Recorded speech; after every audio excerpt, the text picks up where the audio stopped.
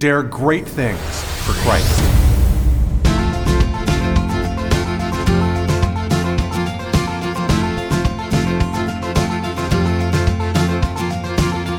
Christ calls us to dare great things.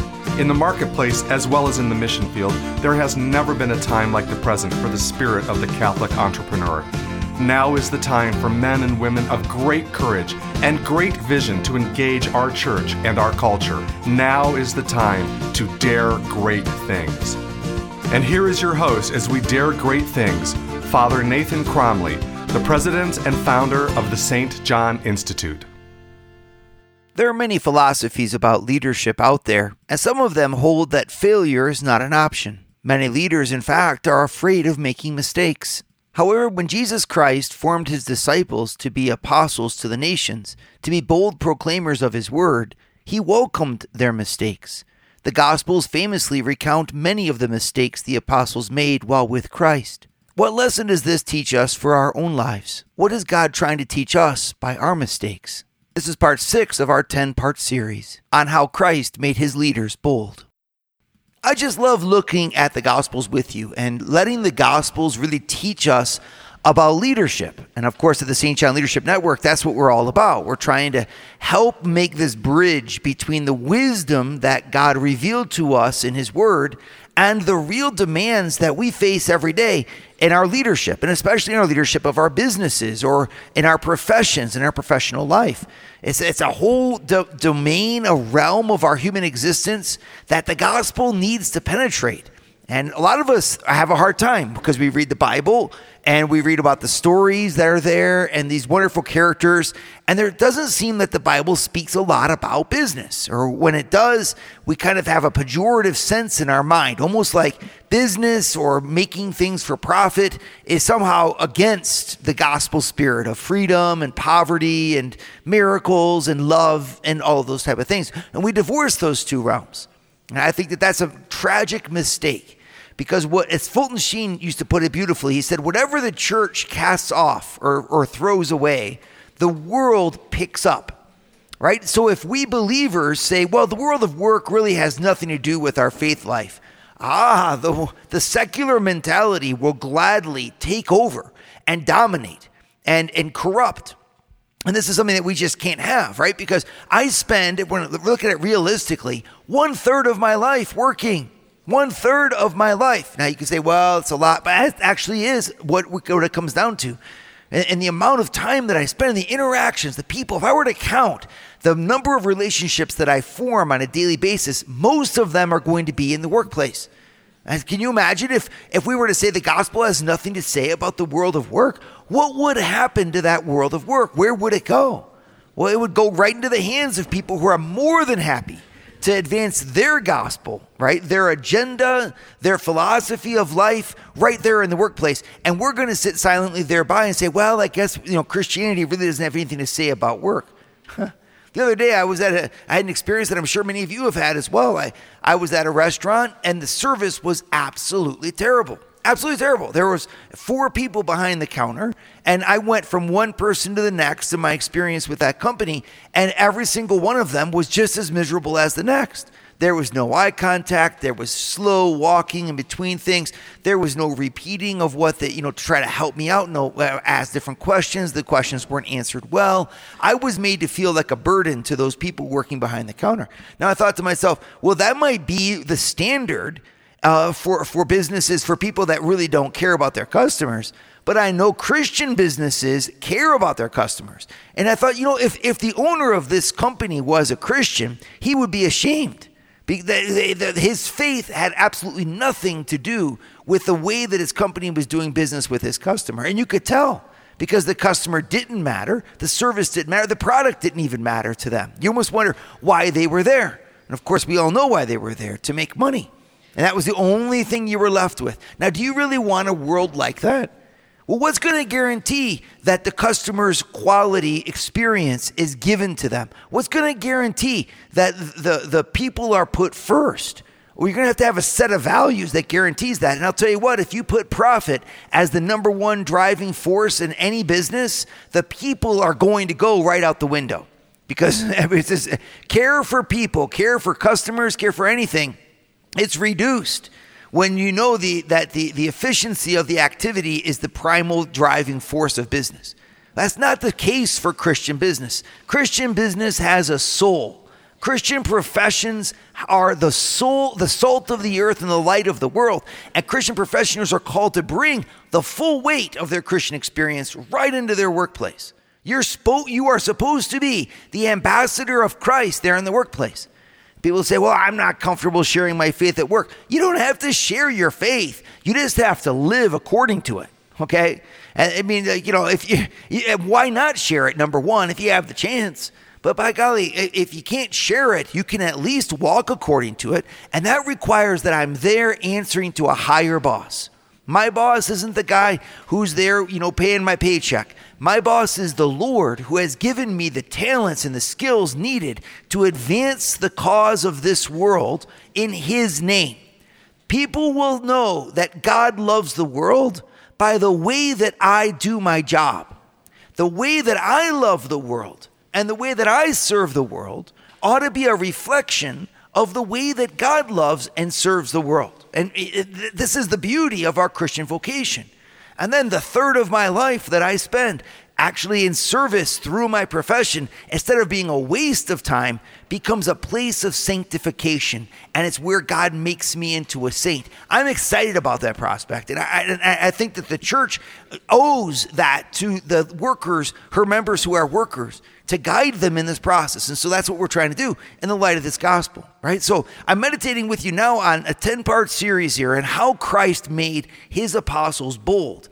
And the rationale behind this is simple. When you look at what the apostles did, they spoke clearly and convincingly, plainly, so to speak, about who they were and what they were all about. They proposed Jesus Christ convincingly to our world. And then when you look at the word that the Gospels use there, at least the New Testament, it says that the apostles spoke boldly, right? And so how did they get to have that bold speech? What would your life look like if you were able to speak boldly? Now, I don't just mean in terms of a brash presentation of things, or boldly meaning speaking out of turn. The bold speech in Greek is pareia, is the Greek word, and it literally means to speak in a forthcoming fashion. And you could almost equate it with authentic in our English language. To speak boldly means to put out there what you mean to say what you mean, and to mean what you say. And that's an incredible strength. How do I get to be like that? Because when the apostles spoke boldly, God used their bold speech as his instrument to effectuate the conversion of the nations and to found his church. What would happen to my speech if I could adopt the same thing? Well, I don't know if worldly success will be the result. That's not the guarantee. But I'll tell you what, the Lord will be able to use us to make his effect in the lives of those who are around us. I think we can put it this way. Bold speech comes from noble hearts. And noble hearts come from actions that are rooted in virtue and are grounded in our character. And so that's where Christ, when I look at the New Testament, that's where Christ puts his focus when he forms his apostles. Notice he doesn't give them all kinds of training in the special art of preaching. Our leadership, can have some training involved because there's some skills that are good to pick up. But in the end, a person can't be trained to be a leader. A person can be trained to let their natural leadership flow. But leadership is not an equation of skill sets. Leadership is the effect of a free person acting freely.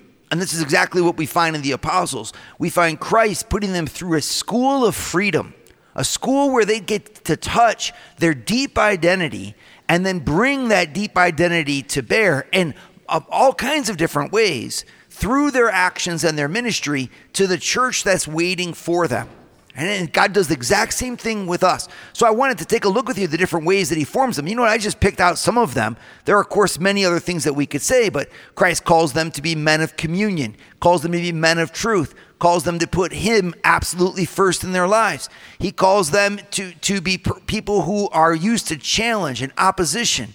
He calls them to work every day of their life as he worked, embracing the labor of evangelization. And finally, he allows them to make mistakes. And it's that fascinating truth that I think is so liberating and helpful for us today. Are you a young adult between the ages of 23 and 35 and wondering what God is calling you to do next? Do you have a desire or vision that you just can't seem to complete? Then come to the Rise Above Retreat, March 19th through March 25th at the St. John Institute in Denver, Colorado. For more information, visit www.daregreatthings.org/riseabove. If I were to take a survey of the world today, I could be sure that there are two kinds of people. There are those who make mistakes and admit it, and then there are liars. That's about it. I mean, making mistakes is what everybody does. It's as common as breathing. And so I wonder what our life would look like if we learned to leverage the mistakes that we made instead of acting like we didn't make them or trying to avoid them at all costs. I mean, when you look at the life of inventors, you see Thomas Edison's famous quote when he invented the light bulb, where he says, "I didn't find the way to invent the light bulb. I found 999 ways not to invent the light bulb." And that was a famous quote for that incident, but actually throughout Edison's life, that's how he looked at things. One of my favorite quotes by Edison is when he says, "I will never give up, for I may have a stroke of luck before I die." It's like, he would look for every way possible. When he was trying to find the way to make rubber a sustainable crop in the United States for tires, he went through thousands and thousands of types of plants in order to find the type that would work the best. And so he wasn't afraid of making a mistake. Or if you look at the typical composer of great classical music and how many years it would take for them to write a symphony and how many cross-outs there were and how many mistakes that they would make.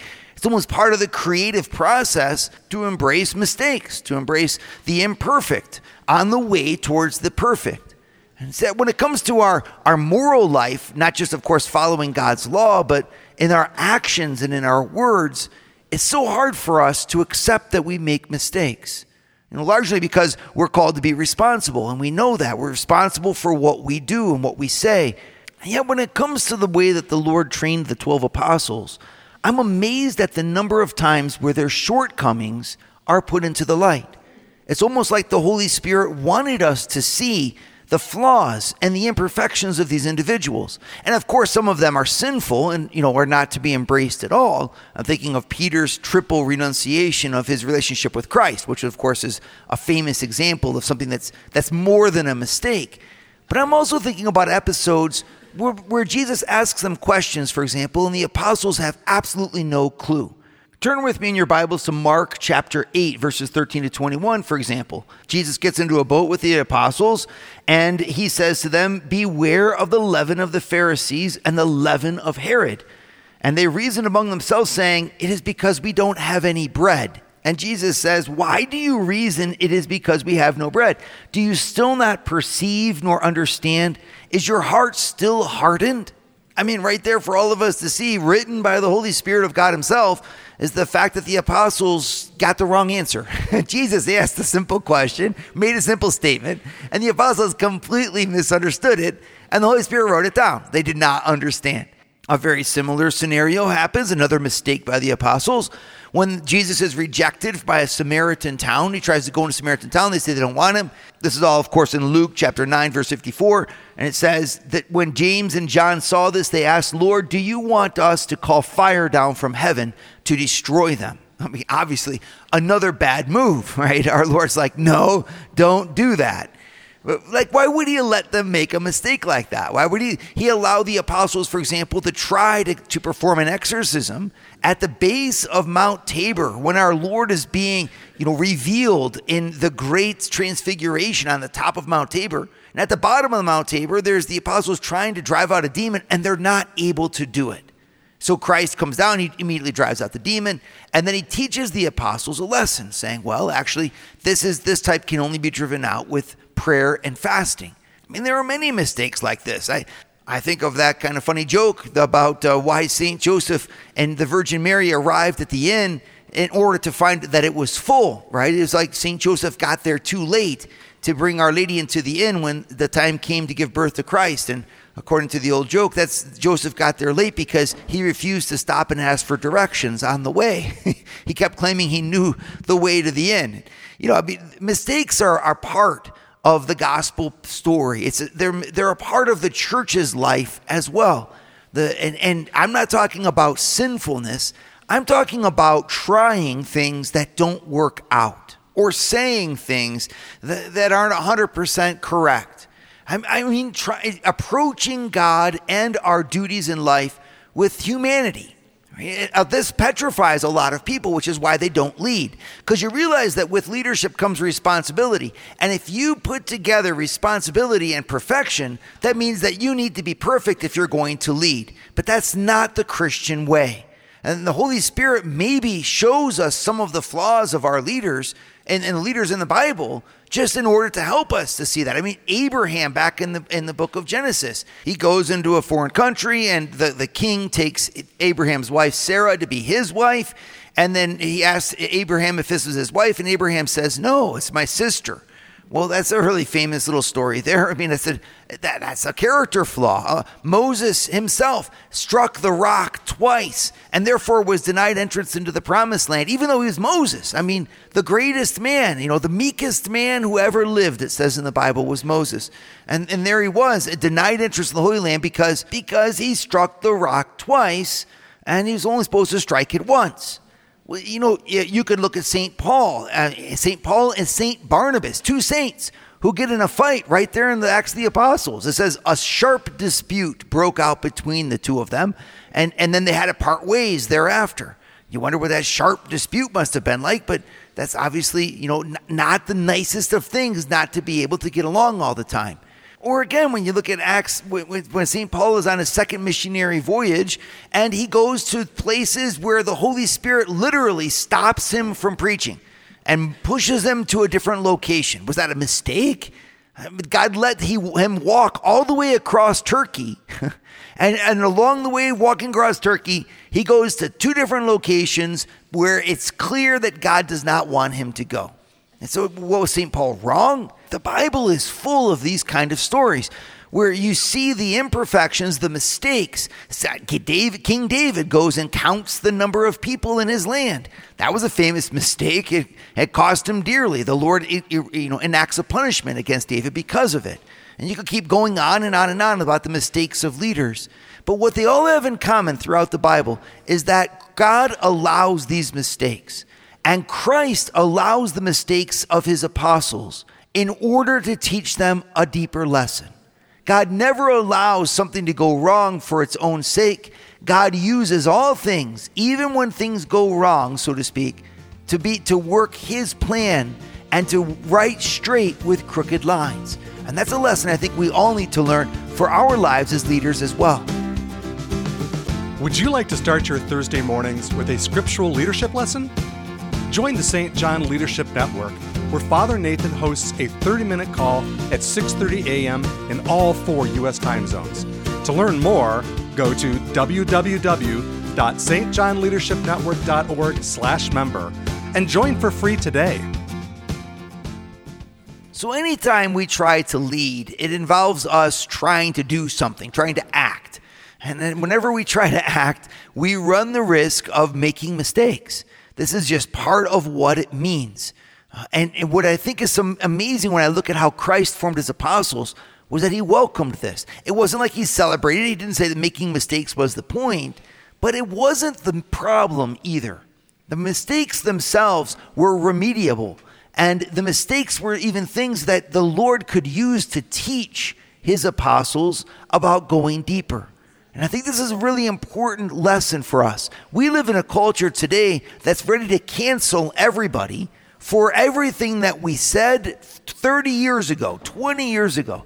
Even if we didn't mean what we said in the way that it was taken, etc., our culture is so ready to say that only the perfect shall pass.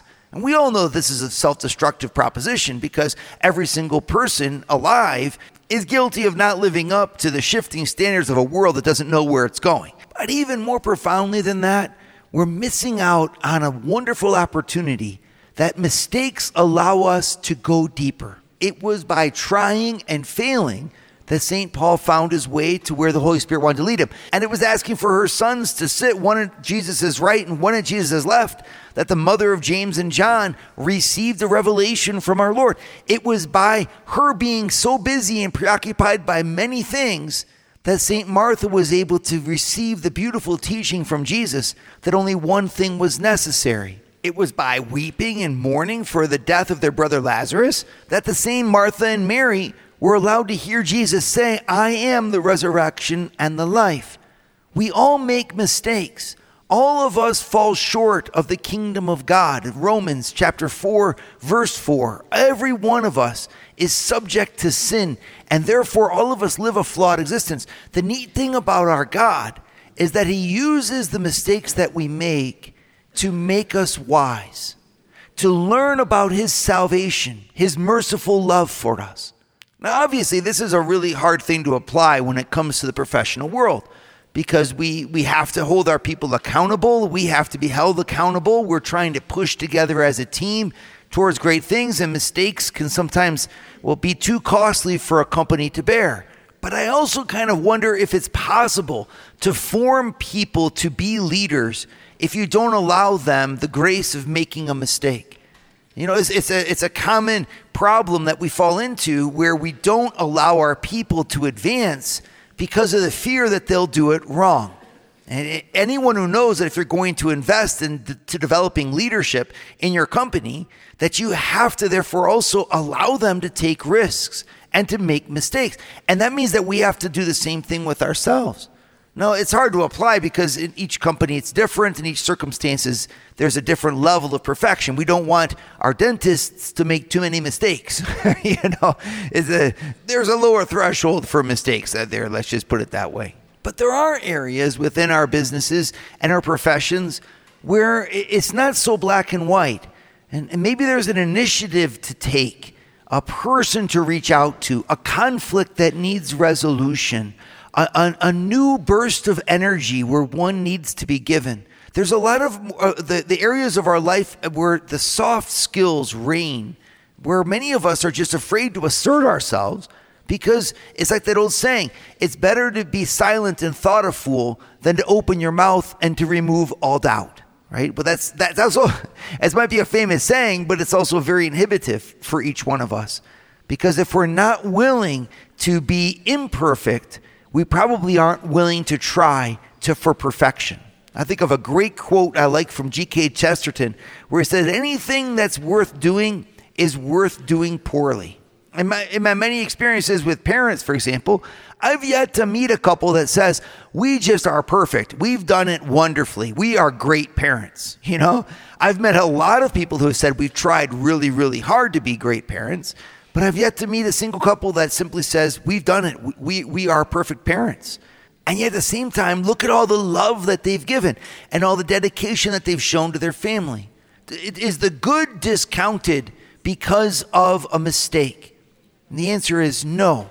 Well, then, if I act based upon that conviction, well, anything is possible for me. If I'm not going to be held, in other words, or hold myself to a standard that even the 12 apostles weren't held to, maybe I can follow in their footsteps. An authentic leader, a bold proclaimer, someone who is true in their words, is not necessarily perfect. Their strength doesn't come from the perfection of their life or the fact that they don't make mistakes. Their strength comes because they have found love. Isn't it powerful to see how our Lord leads them? In the midst of their mistakes, he stays faithful to them. And in the midst of their mistakes, he shows them love all the same. They come to the end of 3 years together. They're gathered together at the Last Supper. And our Lord tells them all that they're about to run away from him and abandon him. But that's okay. In 3 days, he'll see them again when he rises from the dead. I mean, it's a situation where even the apostles can't believe it. Simon Peter says, I would die for you. And our Lord says, well, this very night you're going to deny me before the cock crows. This doesn't seem to be the essential issue for the Lord. He is much more concerned with knowing that they know that he loves them. As the Father has loved me, so I love you. Live on in my love. The Lord meets us in our imperfections with the love of a father, the love of a friend who lifts us up and leads us forward. The biggest sin, therefore, is not to be imperfect. The biggest sin is to stop trying. Like in the parable of talents, when the talents are given out to many, and the only one that God gets mad at is the one who buries his talent underneath the ground and doesn't even try to make anything happen with it. That's a lot like us in many ways. But the Lord invites us to not be that way. He invites us to receive the talent that he gives us, the opportunities that he gives us, and to try because of love. See, the one thing that God is really sensitive to in the whole New Testament is the relationship that he has with these men. He gives them his heart, and he asks them to give him their hearts. And that's the essential thing. From there, they can try and fail. They can maybe have fights from now on, time and again. They can have all kinds of different things happen in their lives that are imperfect. But if they have love, their love will continue to guide them forward. I want you to think about that with your leadership. There in your businesses, in your professions, in your families. None of us claims to be God's gift to leadership, and yet we are God's gift to those that we lead. And the real problem isn't whether or not we lead imperfectly or how we could be better. The real problem is whether or not we're willing to try. I want to encourage you today to not be afraid to try, to not be afraid of the judgment of Christ upon you, to see his love for you as the rock on which you stand. Your strength and your motivation coming from the one who loves you and loves the world so much as to send you in it as his ambassador. None of the apostles were perfect, and yet all of them preached boldly. They said what they meant, and they meant what they said, and they made Christ known through their perfections and through their imperfections. And the same holds for us today. If we try, we might make many mistakes, but we'll never make the ultimate mistake of not having tried at all. Dare great things for Christ. Share your feedback with Father Nathan. Send us an email at communications@stjohninstitute.org. That's communications@stjohninstitute.org. And visit www.stjohninstitute.org and sign up for our newsletter to receive updates from Father Nathan.